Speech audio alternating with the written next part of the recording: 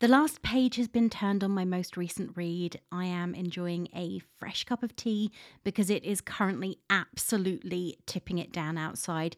Classic April weather already, and it's only the 1st. And I am aching after donating what felt like a metric ton of books, both hardback and paperback, to a local charity shop. As you know, I like to talk about different genres on here, but I do have my favourites, and I try to focus on them because you really don't want to hear me talking monotone about a book I've never read before or reluctantly read because I felt I had to, right?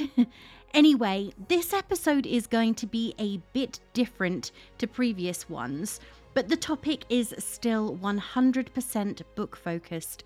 I just happen to be talking about all of the works by a particular author rather than just one of them. It's been a bit of a mixed bag this week when it comes to my reading habits. I have picked up and finished a few books by new authors, and even better, I have managed to pick up a book that I had previously abandoned, and I finished it, which felt like a massive accomplishment at the time because I really struggled when I started to read it initially.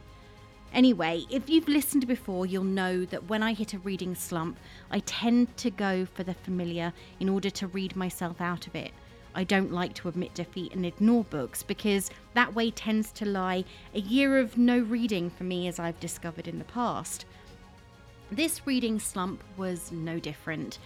Quite often I will just pick up a few books off my shelf and read them, and then I find my way back to the books on my TBR.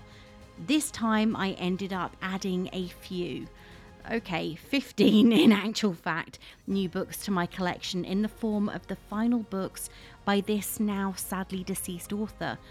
So here I am, no spoilers, opinion filled and ready to roll, all of which means it's time for the latest episode of Being Bookish.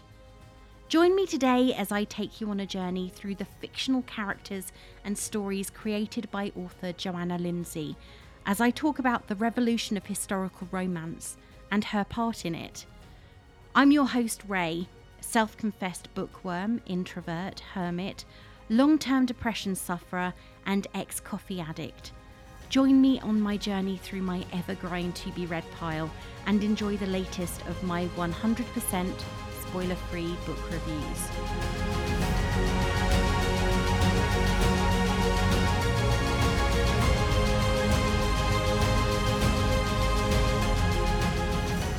This week is admittedly pretty different to previous ones in that I'm not going to be focusing on a single novel. Therefore, the spoiler promise doesn't quite stand its ground because I'm not going to be highlighting a specific story, though I will be talking about one family, the Malorys, quite a lot.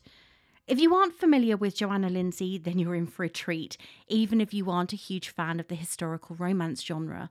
She is the reason why Fabio is the face of romantic heroes the world over, and I'm going to get into that in a little while. However, for now, let's talk about Lindsey and her contributions to the world of romance, especially pirates, Vikings, and Regency rakes.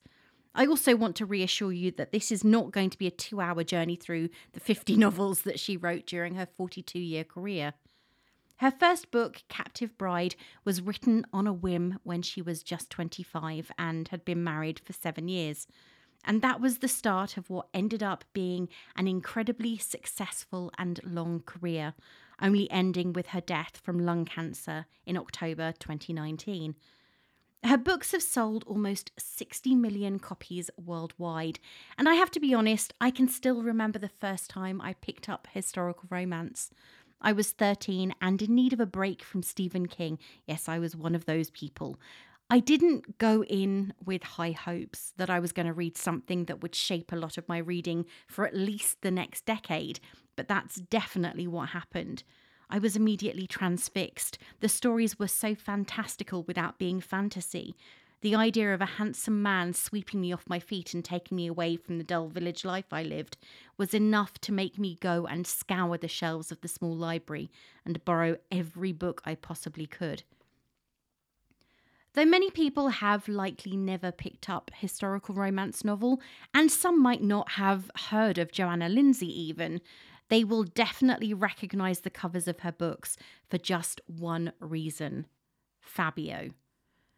I have to be honest, if I look at some of the covers too closely, I get a little perturbed by the fact that it's quite obvious every man of the cover of Lindsey's books beginning in 1987 when he debuted on the Viking-themed novel Hearts Aflame, and 1992 when he appeared on what is apparently his favourite step-back cover for the novel A Man of My Dreams, is him. In that time, he was also the futuristic but barbarian warrior Chalon Lysanter on the cover of Warrior's Woman, which you will have seen I read at the end of 2022, as well as Fallon Vanier for the sequel, the guy who ends up marrying Chalon's daughter. And then, of course, he was the Regency pirate turned titled rake James Malory, probably my favourite historical romance hero ever, as well as the pictorial inspiration for his brother-in-law, Warren Anderson, on the cover of The Magic of You, which came out a few years later. The funny thing is that the covers of these novels are something of a double-edged sword as far as readers and detractors are concerned. On the one hand, you get a pretty good idea of who the author saw as the hero, and on the other hand, there is no denying the type of book you're reading. And this is where the whole romance is a tacky genre option comes into play. For some reason that I have never been able to understand when it comes to romance, so many seem to view the genre in a negative light, whether they've read it or not. It could be the covers, it could be the subject matter, but whatever it is, they fail to take into account the role it has played in keeping much of the publishing industry afloat. It's one of the best-selling genres on the market, and while others floundered, still people flocked to buy romance, whether by Colleen Hoover, Julia Quinn, or Johanna Lindsey. So what is it about Lindsey that made her so popular? Captive Bride was released 5 years after the term bodice ripper was coined for the novel The Flame and the Flower by Kathleen E. Woodiwiss, which is also the book credited with reinvigorating the romance genre for more modern audiences. For me, I think consistency was key. I found Johanna Lindsey's books at a time when I needed a bit of comfort and reassurance. I was a chubby teenager who stopped growing upwards after reaching just 4'11". I had no confidence in myself, my abilities, or my experience. But in these romance novels, I could escape to somewhere where I imagined a pirate falling in love with me, or I was able to reform a rake who was so handsome that women fainted at his feet should he so much as smile at them. It was, and to a degree still is, a comfort mechanism. Whenever things seem like they're not going the way I need them to for my sanity, I know that I can turn to these books and find something in them resembling escapism. In 1985, Lindsey introduced the world to the family who are my version of the Bridgertons. If you've listened to me for any time at all, you'll know that I'm not a massive fan of Julia Quinn's extensive family because the Malorys got there first. Love Only Once tells the story of rebellious Regina Malory and profligate rake Nicholas Eden. He is less than popular with her overprotective family, but she is determined she is going to have him. There is lots of debauchery, and, as often is the way in these tales, he lets himself be caught, though he does seem to make a show of fighting against being forced to settle down with the lady he has ruined.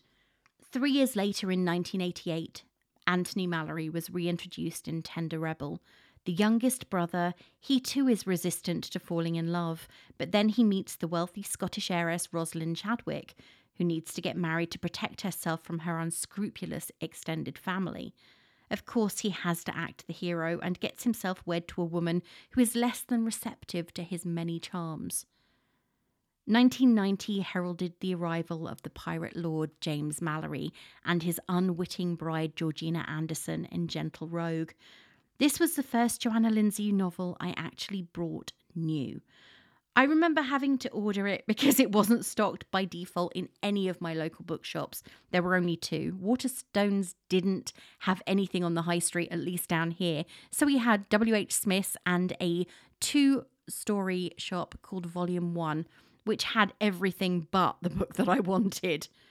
I was determined that I wasn't going to take a chance and hope it found its way onto a second-hand bookshelf somewhere at some point. 33 years later, this book remains my favourite of her creations because James Malory is the GOAT when it comes to romantic heroes. He's smart, He's charming, sly, and sarcastic, and I happily reread this one on a regular basis. Despite there still being a number of Malory men to write about, with the option for more, with the next generation having been created, Johanna Anderson brought with her 4 handsome older brothers, 3 of whom were single and ready to mingle: Warren, Drew, and Boyd, and thus began the latter part of her 12-book saga, which became known as the Malory-Anderson series. Book 4 introduced us to the youngest of Edward Mallory's daughters, Amy. A somewhat headstrong 18-year-old, she knows what she wants, and that's Warren Anderson from the moment they meet. And much like her cousin Regina, she isn't backward in coming forwards, much to Warren's horror. Throw in a kidnapping, the there is only one bed trope, and you have a heroine who is definitely getting what she wants, because the hero slowly comes to realise that he is actually infatuated with the obsessive teen. Though I did continue to collect the books after 1993, I went back to buying most of them second-hand. There are a few really good bookshops in the area that seem to get a regular stock of American mass markets, and these are definitely the ones that have the best covers. Even better, when I took a trip to visit a friend in Reno a few years ago, or decades ago actually, now I think about it, I stocked up and almost completed my collection as it stood at the time, coming home from the US with an additional bag full of nothing but books. What's changed? So what happened to change this? I can't say that I stopped reading historical romance, nor can I say that I fell out of love with the genre, because that would be a lie. I moved horizontally after discovering the novels written by Julie Garwood, especially her take on the Scottish Highlands. But then she turned her hand to thrillers, and I started trying out new books by new authors. This year, after hitting a momentary bump in my reading road, I picked up the later books by Johanna Lindsey in her Malory series and decided to start where I left off back in the 1990s. But something had changed. What was different? Was it the content? Was it me as a reader? Or was it something else entirely? After probably 15 years of not buying any Lindsey novels, I finally took the plunge and went to the website for World of Books, where I managed to pick up the ones that I had missed, not only in the Malory-Anderson series, but also a number of standalones and some late additions to series that were written in the 1990s and earlier. After reading some of the later 1990s and early 2000s Malory books, including Love Me Forever and Captive of My Desires, I started to see a pattern emerging that previously I had been incredibly adept at ignoring. Love Me Forever is definitely the stronger of the 2 books I mentioned.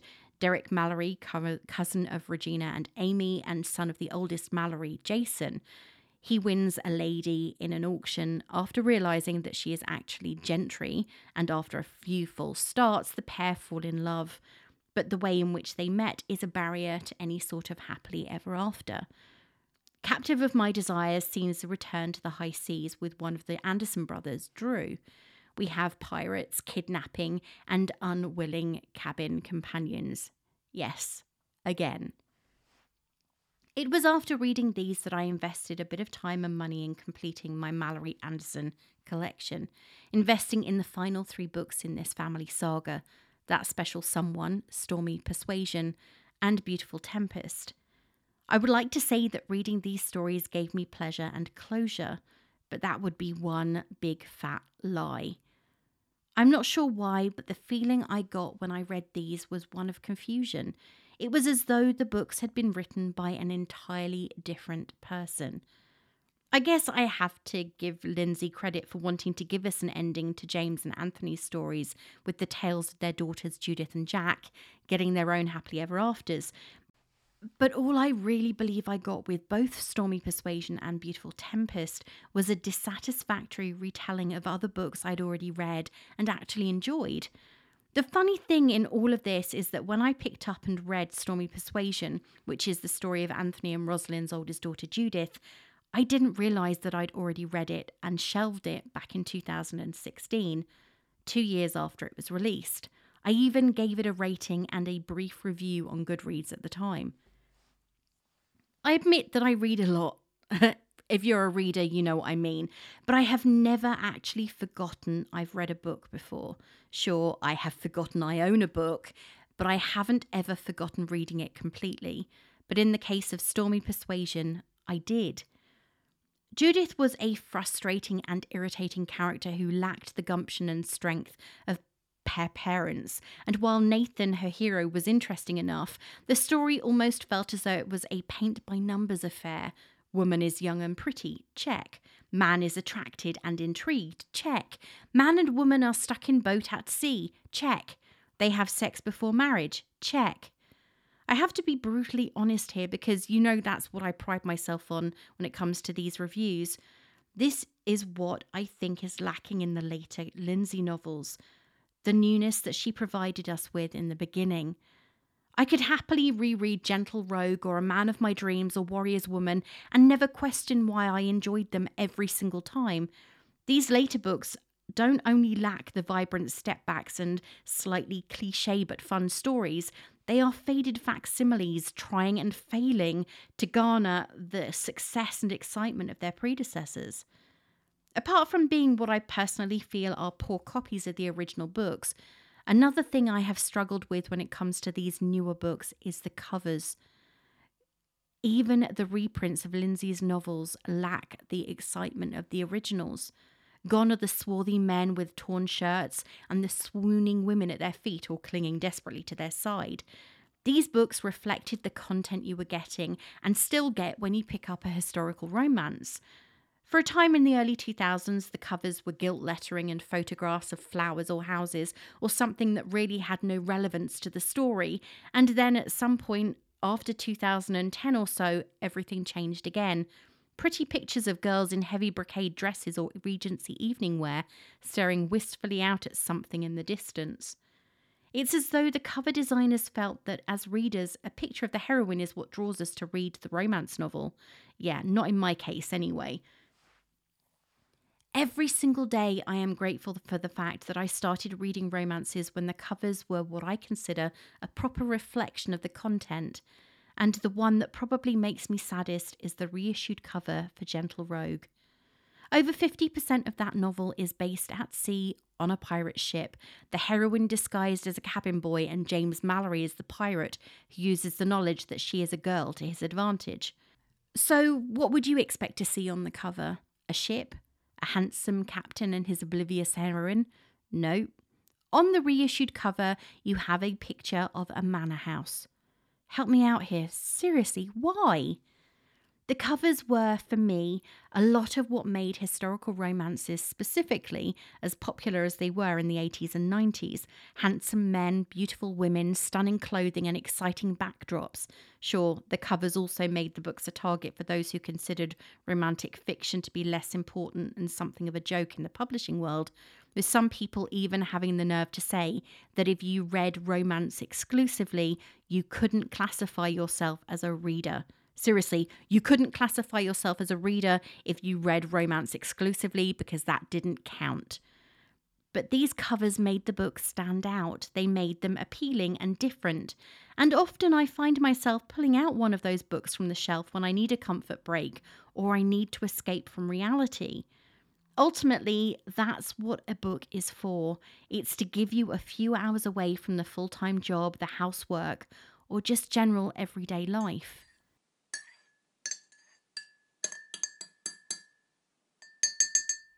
This hasn't exactly been a traditional review, as I have taken a look at a complete body of work and then selected a number of books to highlight. However, I figured that I could select one of Lindsey's earlier books and one of her later ones and do something of a comparison. And to make it fair, I'm going to look at the 2nd and 11th books in the Malory-Anderson series, Tender Rebel and Stormy Persuasion. I thought that selecting these two would offer a good comparison, as Tender Rebel is the story of Anthony and Rosalind, and Stormy Persuasion is about their daughter Judith, and was actually released 26 years later in 2014. As you know, I do like to provide a balanced perspective when it comes to the books I look at, and while my personal opinion will be what it is, taking a look at reviews from both ends of the spectrum can help. So, what did other people think of Tender Rebel? Ashley gave the book 1 star and said, I am so mad that this book was terrible. On my Malory rereading spree, this was another that was close to the end, and I was so excited to read Tony's book. He's such a dramatic and occasionally sweet character in every other Malory book, but he was such an arsehole in this one. Rosalind was irritatingly stubborn, but Tony just kept making the problems 10 times worse than they needed to be. He had a total inability to see things from any perspective but his own. And damn it all, but he's just only going to say something once, and it had better be obeyed without question. Just 2 immovable characters that never actually managed to resolve any of their conflicts. I honestly have no clue how their marriage was successful after this book ended. And while both characters were wrong, Tony was wrong, and I'm not normally a big advocate for grovelling in romance novels, but dang it, Tony deserves to grovel. The biggest source of conflict for me in this novel was whether or not Tony would adequately grovel by the end. And sadly, he did absolutely no grovelling. Biggest disappointment of this series. quite often, I'm surprised by the number of reviews an older book has, especially when it's not in the fantasy or science fiction genre, and this is no different. This book was released in 1988 and totally exceeded my expectations when it came to not only the overall score, but also the number of ratings and reviews it received. The book has an impressive 4.12 with 15,746 ratings and 522 reviews. Less than 1% of those reviews gave the book a score of 1 star. As I say every single week when it comes to opinion on books, views are personal, and therefore, while many may have a similar opinion, it's still subjective. So when it comes to picking a book for yourself, it's always worth looking at more than one review if you're not sure, because everyone's opinion is different. Monica gave this book 5 stars. Her review seems to be driven a lot by nostalgia. I love Johanna Lindsey. Her books always make me smile, cry, laugh, and just really enjoy my time reading. This book is number 2 in the Malory novels, and once again Johanna does a great job in making you love the Malory men and hate them at the same time. This is the story of Anthony Malory and Lady Rosalind Chadwick. Rosalind needs to marry in a rush so that her cousin doesn't marry her and steal the Chadwick fortune.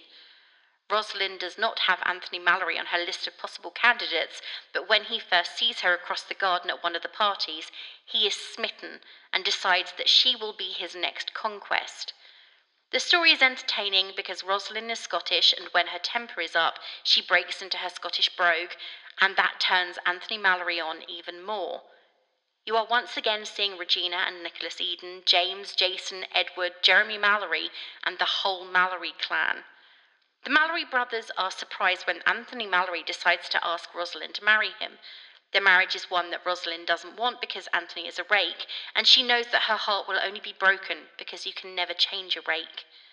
I loved how Rosalind would make rules for their marriage, expecting Anthony to be thrilled with them, such as letting him still have mistresses. Normally, I would stop here with the reviews and get into my own thoughts, but I honestly feel that in order to represent Johanna Lindsey fairly and also show the massive change that occurred in her writing style between the 80s and the mid to late 2010s, I need to talk about one of her final books, Judith's story, Stormy Persuasion. So what did reviewers think of this?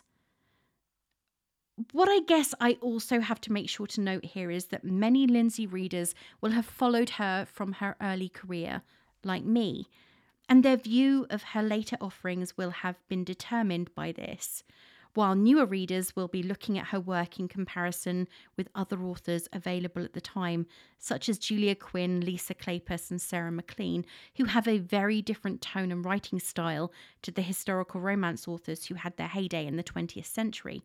God, that makes it sound like it's so long ago. And I suppose to a point it kind of is. There were a few 1-star reviews I could have picked here. One was so funny, it gave me giggles even as I wrote my own 2-star review, and I felt I was being generous. However, the review is less than family friendly, and this podcast is definitely far more on the family-friendly side. But I do heartily encourage you to read the review for yourself. It's by Wendy, Lady Evelyn Quince. Unabridged Bibliophile also gave the book 1 star, and her thoughts pretty much mirror my own. She said, I have no patience for this book. The more I think about it, the more I am surprised that I made it through the whole thing. The first part of the book deals more with the relationship between the family members and just catching new readers up on who everyone is, which is, 1, pretty confusing, and 2, something that I believe no one even cares about. After spending some time with both cousins, Judy and Jack, all I kept thinking was, I want to know more about Jack and just how disinterested I was with anything to do with Judy. So, to wrap up this very short review, because I just don't want to talk about this book any longer, here is a list of my nopes. Both Judy and Jack are written way too immature to be at all believable. Before the author gave their age, I thought they were around 14. Nathan is not a smuggler, and that whole storyline is just ridiculous. The family has gypsy blood, and that's why some of them have the sight. Like that's not problematic at all. Random kidnapping that is super quickly resolved so we have something to go off in the next book. Seems like the author didn't want to read about Judy either. I have to admit that after reading this book for myself for the second time, I was surprised to see that Stormy Persuasion has an overall score of 4.06 on Goodreads, with 4,836 ratings and 409 full reviews. Like Tender Rebel, the number of negative reviews and ratings are very low, while the number of positive 4 and 5-star ratings totals 73% of the whole.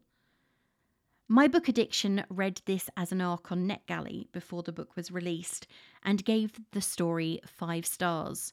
She said, Stormy Persuasion by Johanna Lindsey is an exciting historical romance. Number 11 in the Malory-Anderson family series, but can be read as a standalone. I loved this tale of sacrifice, family relationships, pirates, passion, selflessness, romance, and the power of love. This is Judith Mallory and Nathan Tremaine's story. Nathan, a smuggler with a noose around his neck on a covert mission to America looking for redemption, and Judith looking for adventure and love. Mallory fans are sure to enjoy Ms. Lindsey's return to the Mallory clan. Even if you haven't read one of the Mallory tales, you will enjoy Stormy Persuasion. It was not hard to follow the storyline and characters. Well written, with the most engaging characters and an intriguing as well as interesting storyline, and very entertaining indeed. A bit of humour is added to this tale, which is a plus. A new generation of Mallorys are on the horizon. Look out, fans, there is sure to be more coming. I absolutely loved this story. I was turning pages as fast as I could, and I didn't want to put it down. I would highly recommend this tale. Oh, did I mention the passion, the danger around the corner, and the betrayal? Well done. So there you have it, 2 different books in the series written 26 years apart, with reviews at both ends of the scale. I have to say that it's interesting to see that the scores for both of these books are incredibly similar, but the older book is the one that attracted the larger number of reviews. Okay, so it had a lot more time to get these reviews, but at the same time, it was written before the internet. So a considerable number of the reviews, specifically for Tender Rebel, will either be from rereads by original readers or by new readers who were only recently introduced to Lindsey's work. When it comes down to it, historical romance is a genre that will likely never go away. There is a certain elegance and an element of excitement to be had reading about romance in the time of swashbuckling pirates and glaring lords at balls. Despite my more disappointing foray into the more recently written historical romance, my teenage heart still remembers these earlier books with a considerable amount of fondness. I am not going to sit here and say that you must read one just to find out what they're all about, but I will say that without authors like Johanna Lindsey opening the door, Bridgerton probably wouldn't exist.